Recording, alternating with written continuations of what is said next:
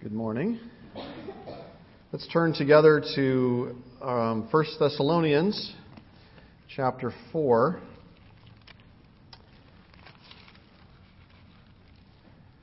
I really love this book.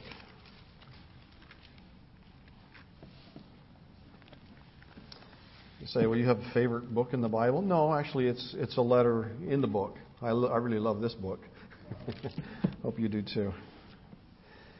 So we are in 1 Thessalonians 4, beginning with verse 9. Let's read it together here, and then we'll look at the content. Verse 9, "But concerning brotherly love, you have no need that I should write to you, for you yourselves are taught by God to love one another. And indeed you do so toward all the brethren who are in all Macedonia. But we urge you, brethren, that you increase more and more, and that you also aspire to lead a quiet life, to mind your own business, and to work with your own hands as we commanded you, that you may walk properly toward those who are outside, and that you may lack nothing." What is God's will for your life?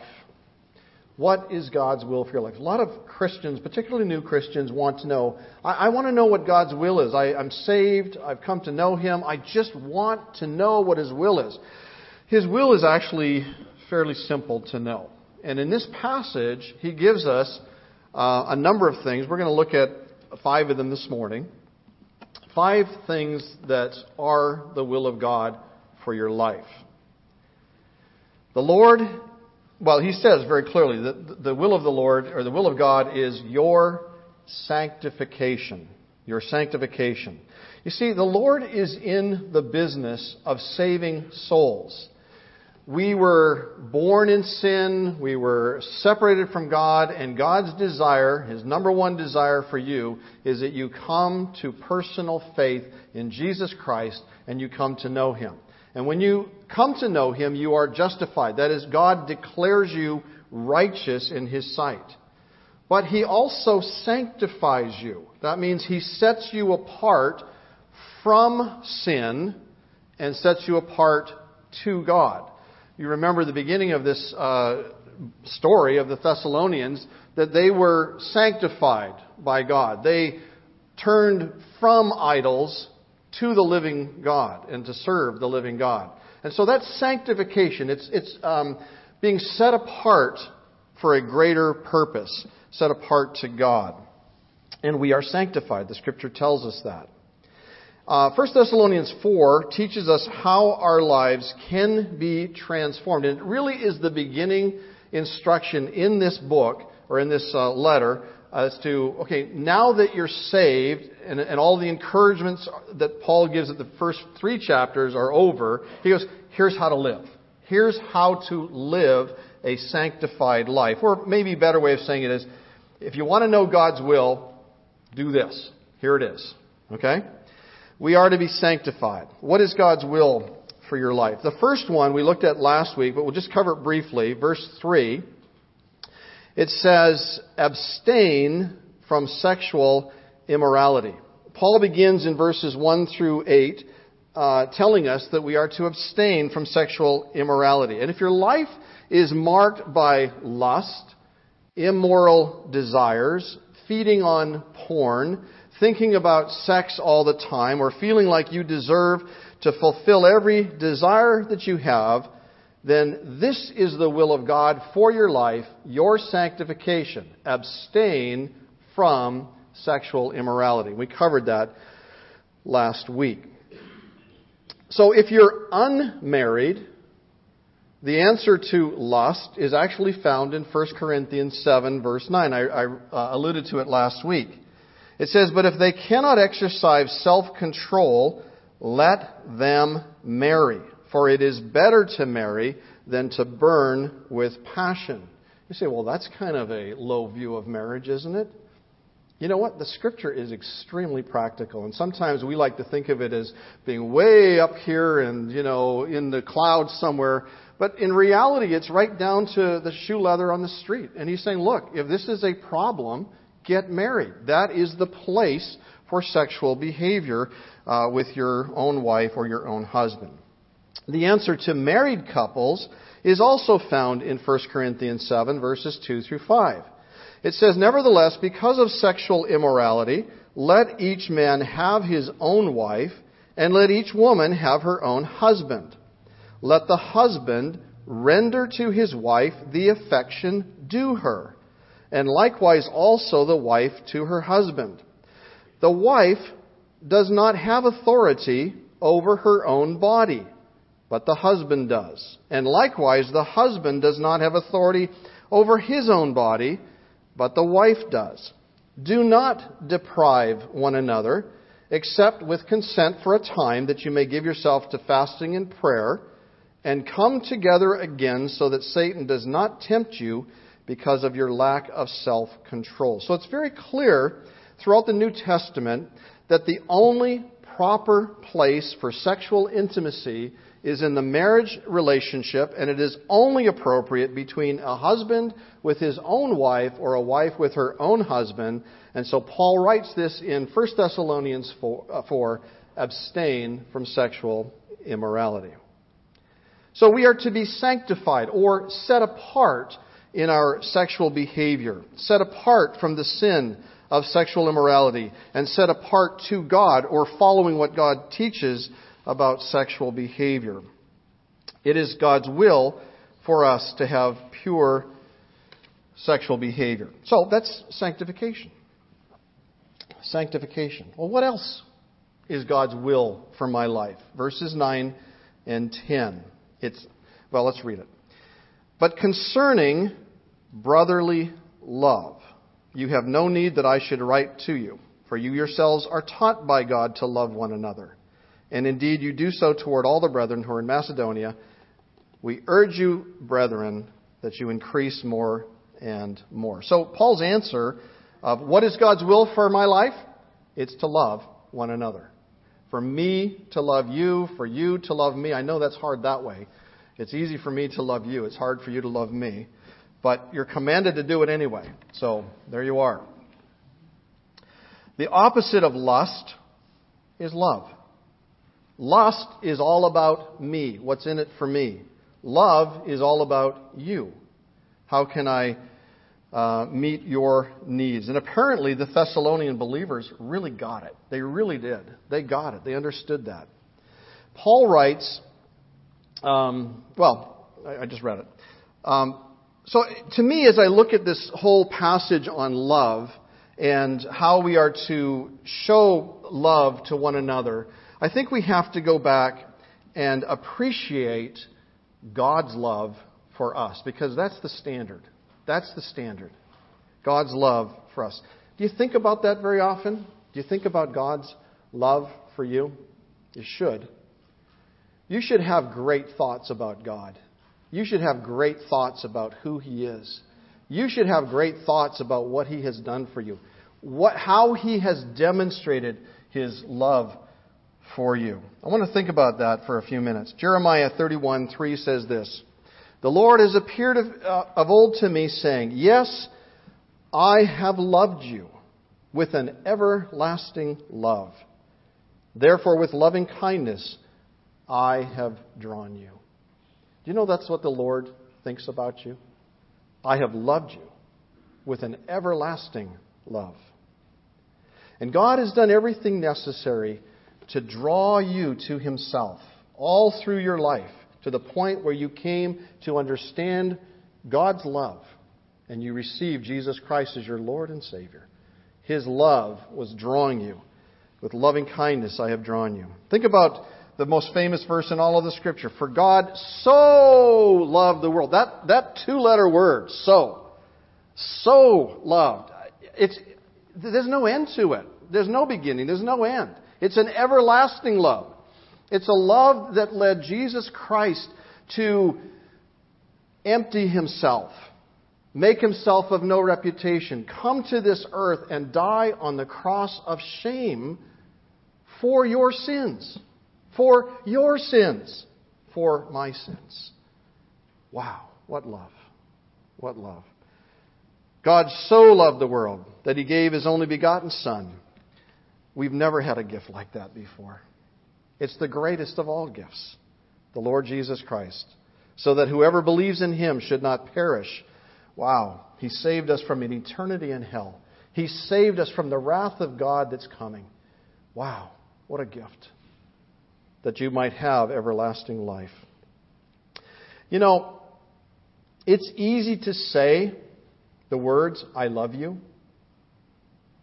But is it Missouri, the show me state? Is it Missouri, the show me state? Yeah. Most of us come from Missouri in our hearts. Show me. You say you love me, show me. And this is what the Bible says about that. God demonstrated. God showed us His love.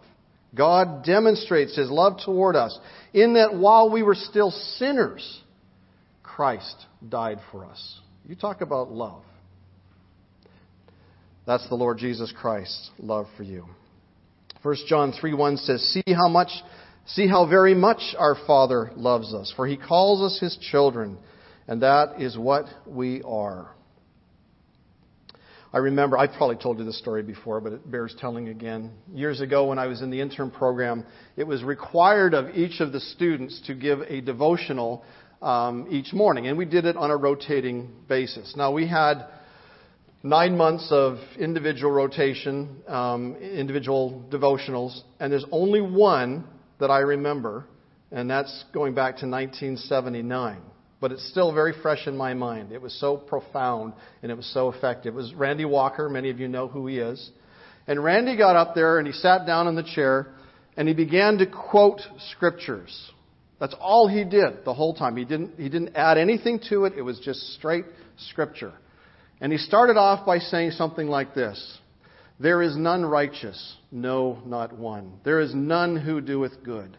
And he went through all of the passages of Scripture, just one after the other, of how wretched and sinful and wicked and evil we are. And we were, with each new verse, we were kind of slouching more and more in our chairs. And then he stopped and he looked at each one of us in the face. Didn't say a thing, just looked at us in the face. He says, Behold, what manner of love the Father has bestowed on us, that we should be called the sons of God. Wow, what love. Never forgot it. I don't think I ever will.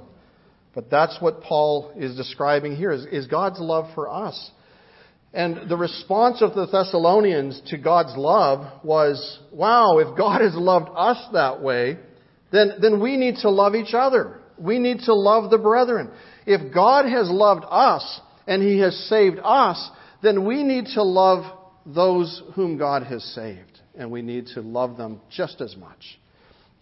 It's clear that God loves us. The greatest demonstration of love ever was that Christ died for us as our substitute and paid the penalty of our sin on the cross by dying there for you. His love is without question.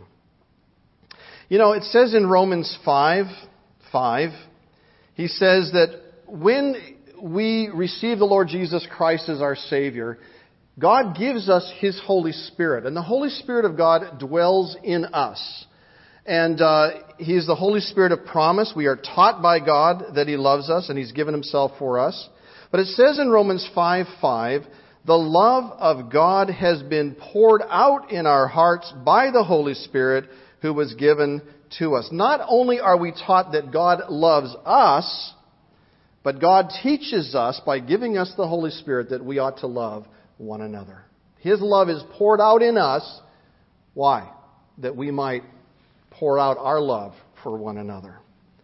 Jesus taught that. He says in John 13:34, He says, A new commandment I give to you, that you love one another, as I have loved you, that you also love one another.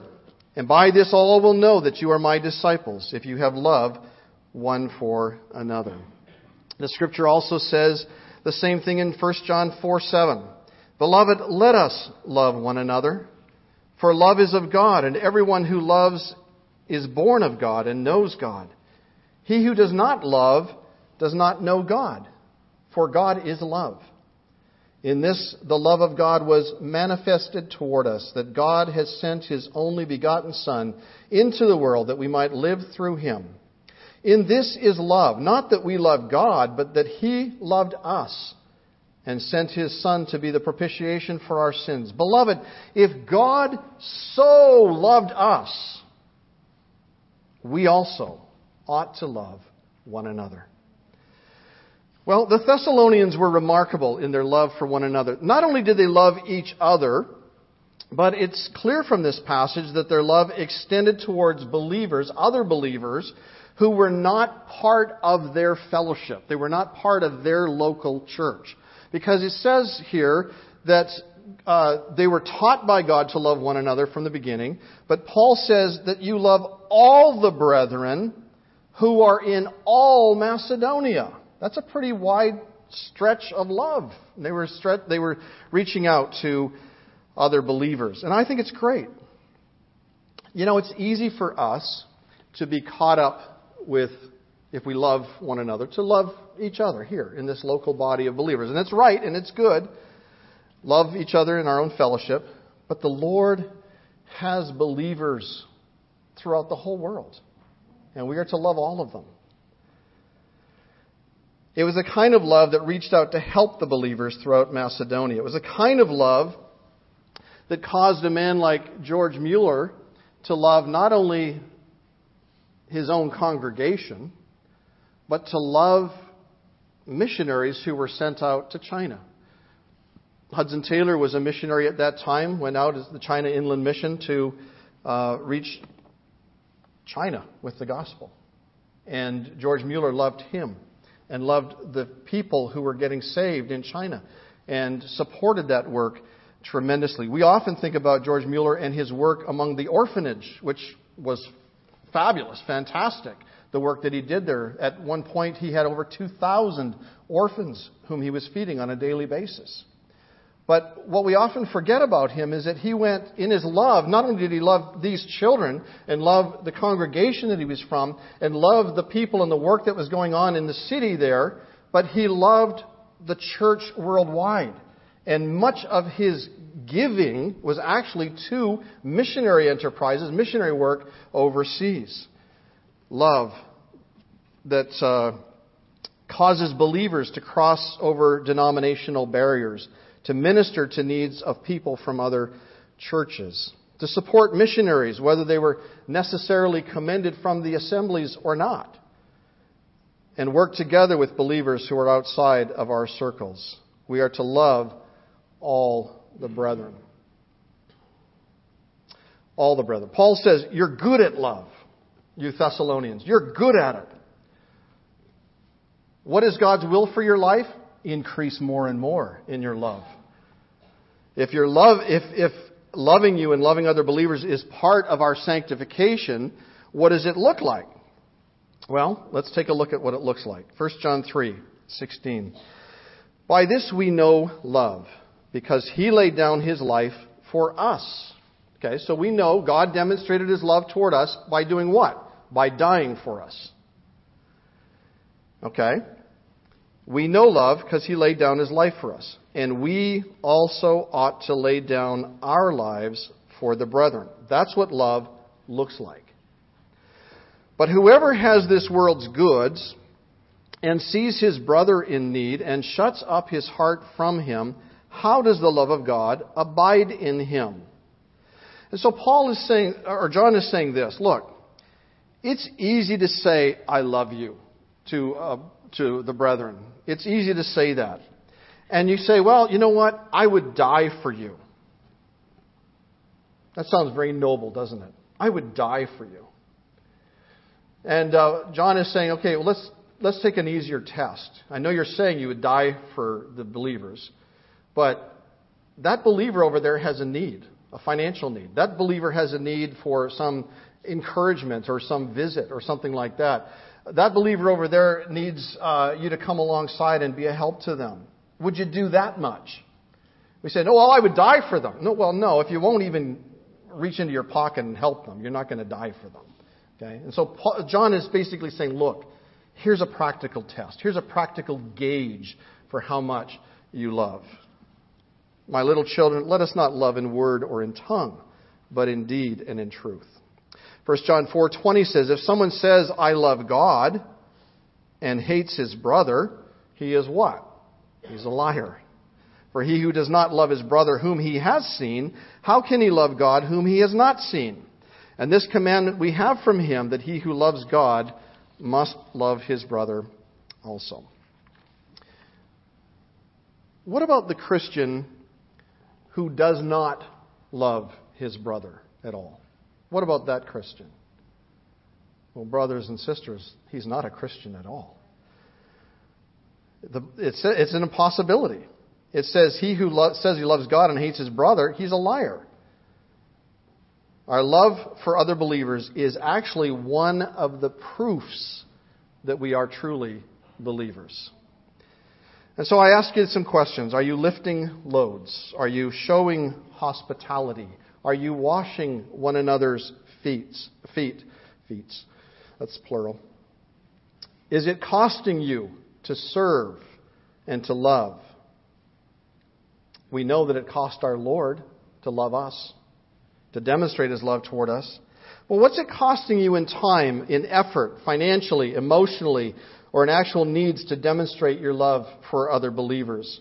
Husbands, it starts with your wife. It says, husbands, love your wife as Christ loved the church and gave Himself for her. That's a good place to start in your own family. But it extends to your family and to your church family and to believers around the world.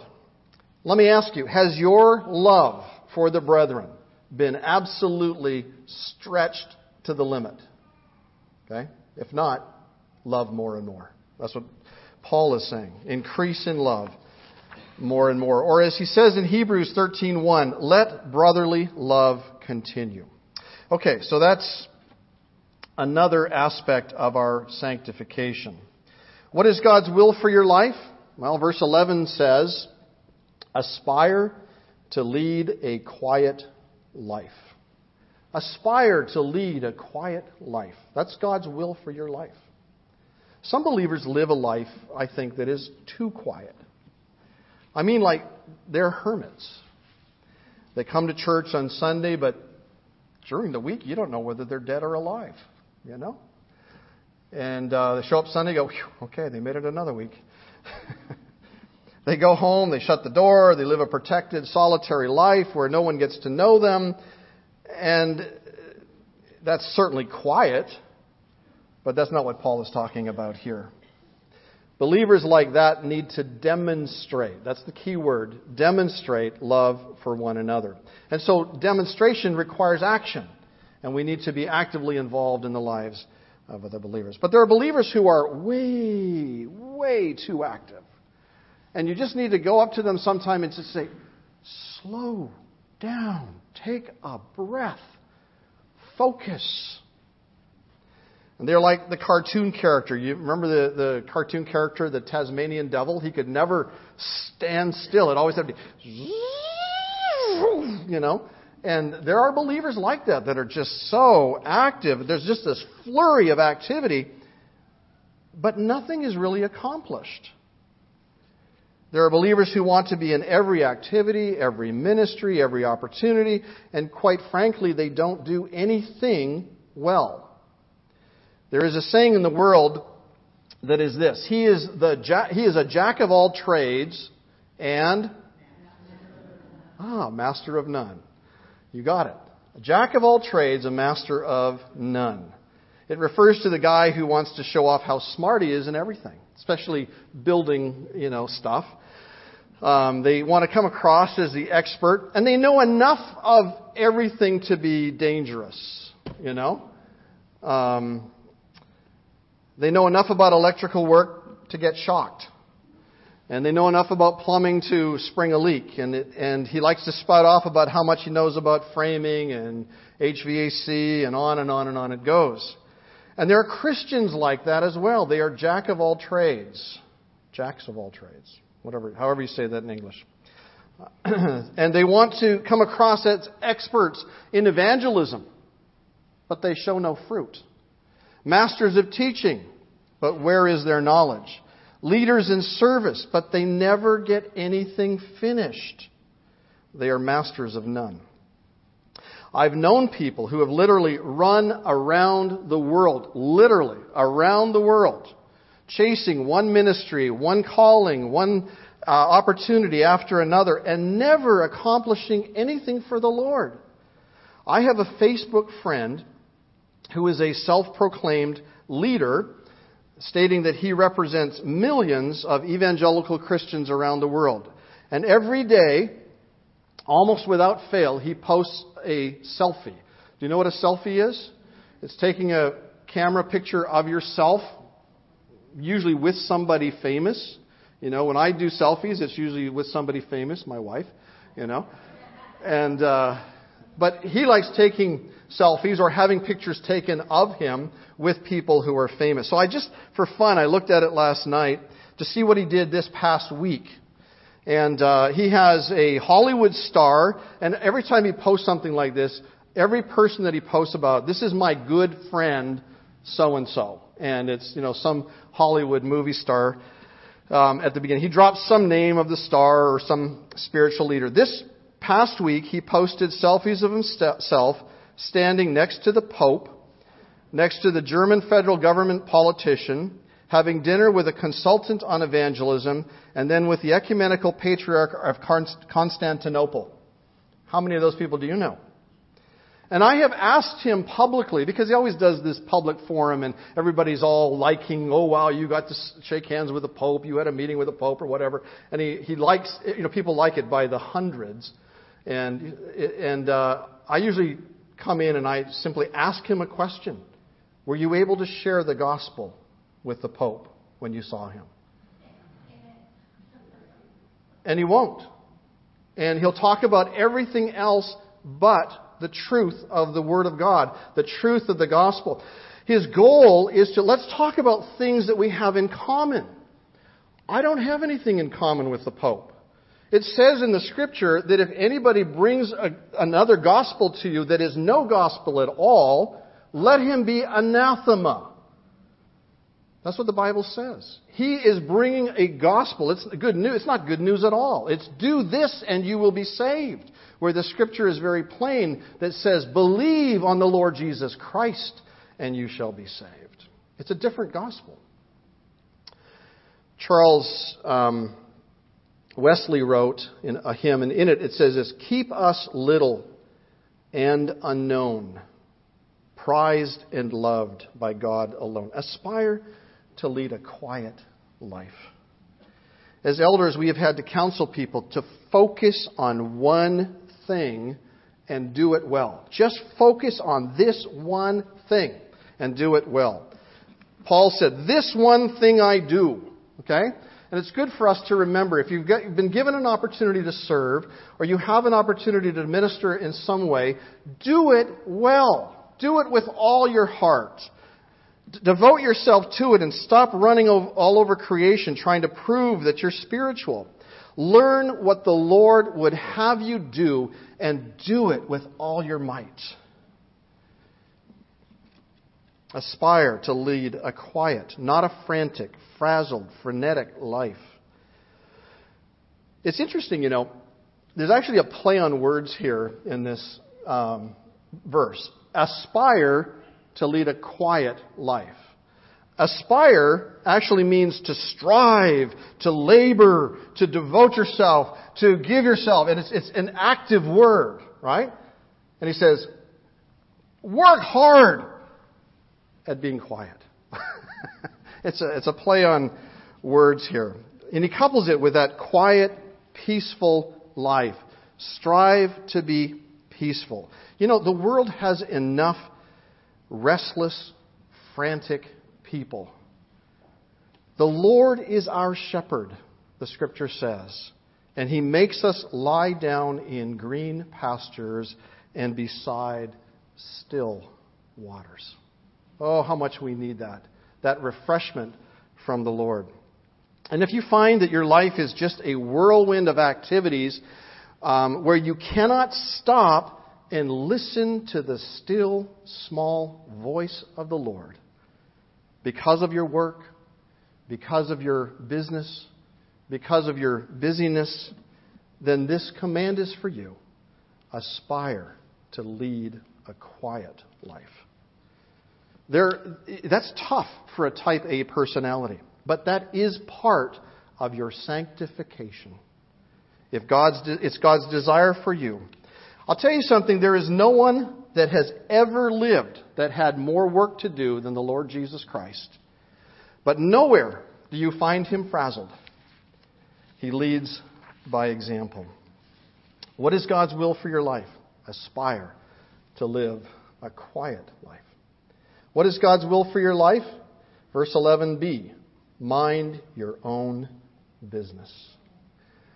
Sam and a couple of us went and watched a movie, and there was one line in the movie, and I hit Sam on the shoulder, and I said, "Hey, he's stealing from my sermon tomorrow." And he said, the phrase was used, mind your own business. How many of you knew that was in the Scripture? Okay, I knew it was from my mom. I'd heard that early on in my life. Mind your own business.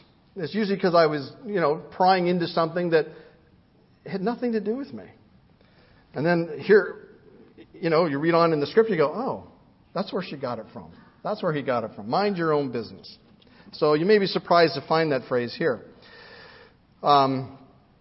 Usually it has to do with people, you're saying to people, butt out of my business. There are people who are really nosy.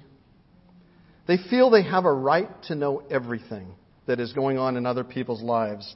And they're usually the type of people whose own lives are kind of a mess. I don't know if you know that or not, but that's usually the way it is. They want to know everything that's going on in everybody's life, but their own lives need that first part, aspire to live a quiet life.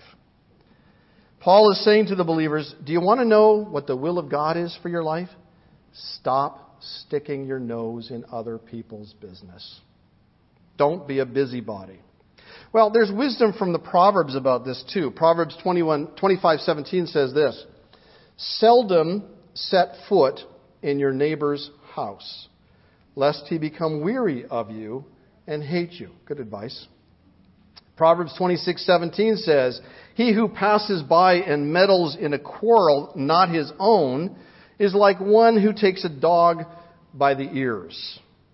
If you come up to a dog and you grab it by its ears, well, you can expect it to bite you.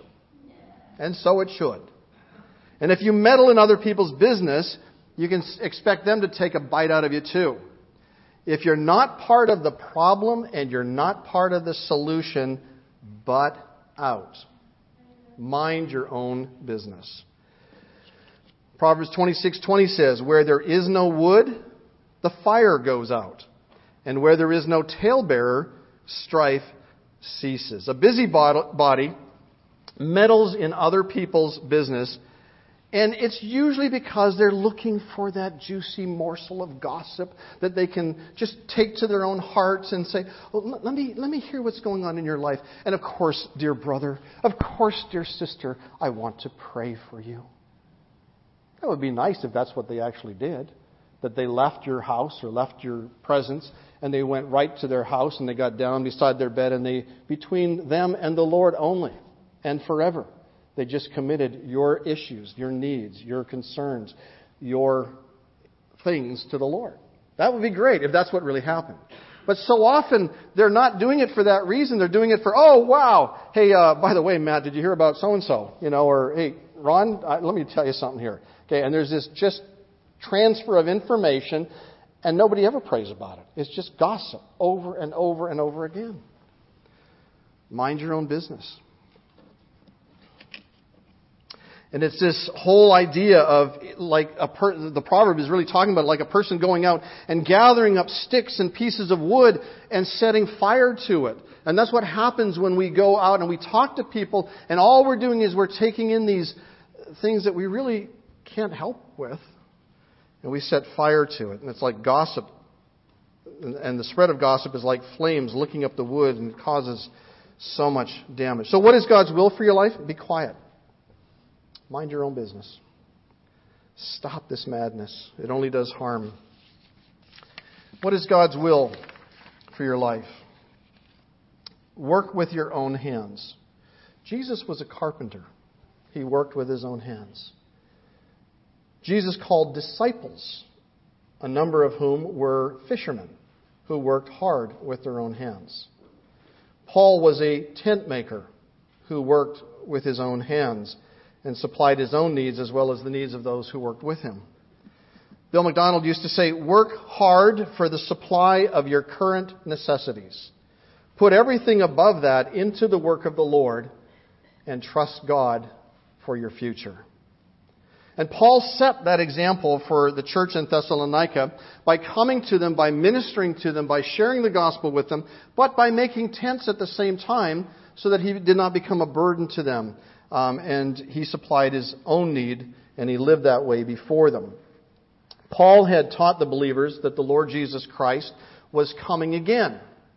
And it's possible, many people believe that the reason this is here in this chapter is because in light of the second coming of the Lord, Jesus is coming again. And people began to think, well, if Jesus is coming again, and it could be any minute, then why should I waste my time going to the job? Why should I work? I'll just wait for the Lord. Isn't that spiritual? No, it's not. It's not spiritual at all. And they waited. And they didn't do anything. And pretty soon they got hungry. And so they had to sponge off of other people, other saints, until the Lord returned. Well, they would have lived their whole life because the Lord still has not come back. Now, He could come back. You know, we've had examples of this in our own day too. The Lord is coming again. We know that. How many of you believe the Lord is coming again? How many believe the Lord could come today? Okay, there's a lot of you. How many of you are not going to go to work tomorrow because of it? Well, that's not fair. You're off on disability. He is coming soon. But we've had religious zealots who have ignored the biblical warning about setting dates and have not lived a quiet and peaceable life and have disturbed the peace of other believers by saying the Lord is coming back on such and such a date and you better be ready for that date. Some of you remember the phrase Y2K. What's Y2K? Some of you young whippersnappers don't remember that. You weren't even alive then. Okay? Y2K. It's when there was going to be a change of centuries, right? From 1900s to 2000s, and all the computers in the world were going to crash. The economic system of the world was going to collapse, and everybody was going to be in terror. And it was the soon coming of the Lord, as people would talked about at that time.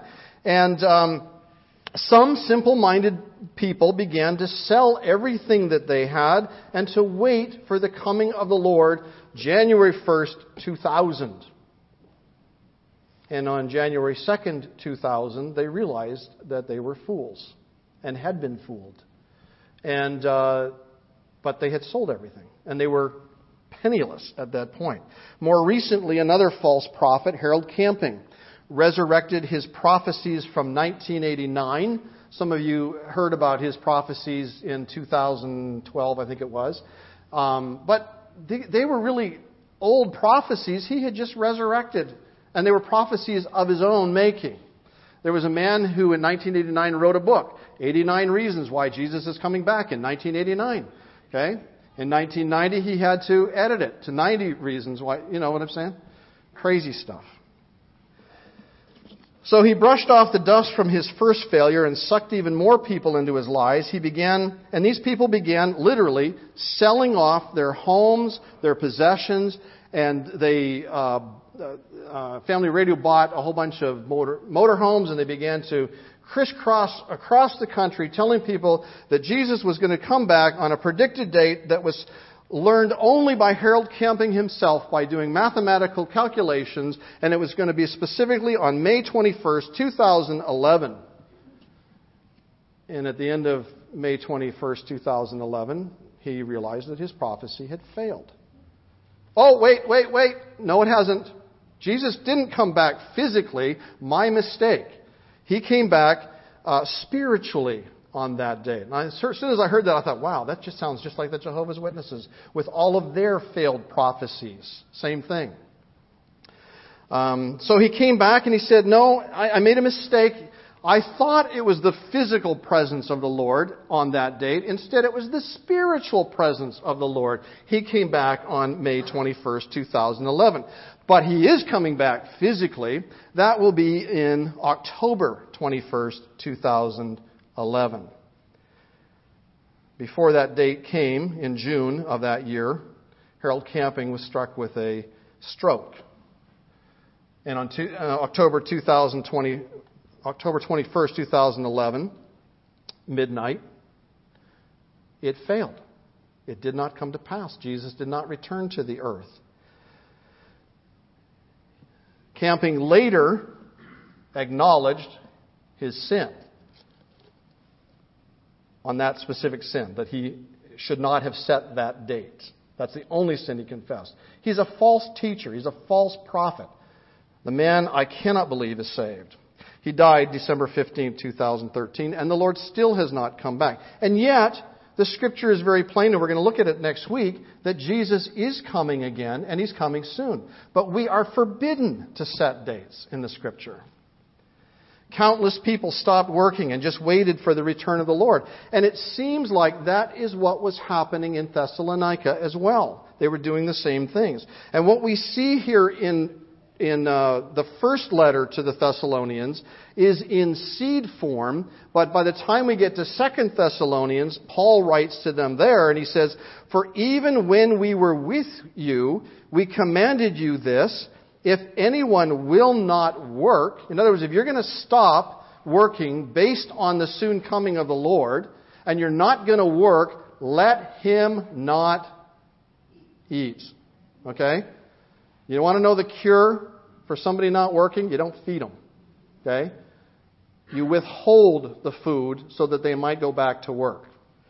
And so it was not a kindness to support people who were misjudging, misunderstanding, misrepresenting the Scripture. "If anyone will not work, neither shall he eat. For we hear that there are some who walk among you in a disorderly manner, not working at all." And so what were they doing with their time? They were becoming busybodies. That's what it says. But you are busybodies. So there again, we have in seed form in this chapter, we have what was going to ultimately become a serious problem in the church. And so, believers, look, Jesus is coming again. And it could be today. It could be tomorrow. But He does not tell us to stop work, to liquidate everything and go on Christian welfare. This is the will of God for you. And that is to work hard with your hands. Work hard for the supply of your need. This is also the will of God for you. Put everything over and above that, after you've met your needs, into the work of the Lord, that others might hear of the Lord Jesus Christ coming. And trust the Lord for your future. And in doing so, you will walk properly. The last verse here that we're looking at, walk properly towards those who are outside. What does that mean? It means that those who followed the quackery of the people who were proclaiming Jesus coming in Y2K, and those who followed the quackery of Harold Camping, and those who follow the quackery of anybody who sets dates like this and forsakes working hard with their hands, they are a very bad testimony to unbelievers. It is a black eye to Christianity for people who profess to be saved to do something like this. To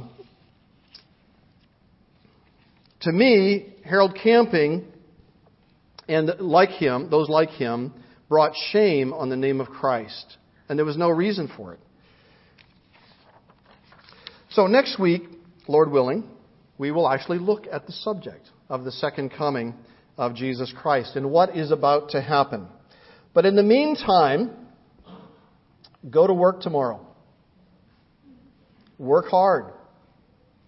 Work hard because you are serving the Lord Jesus Christ in whatever task He has given you to do. You are serving Him. He is your master. Be a good testimony for the Lord, for this is the will of God for your life. That is your sanctification. That is what sets you apart for Him. Work with your own hands. Be a hard worker, not a loafer.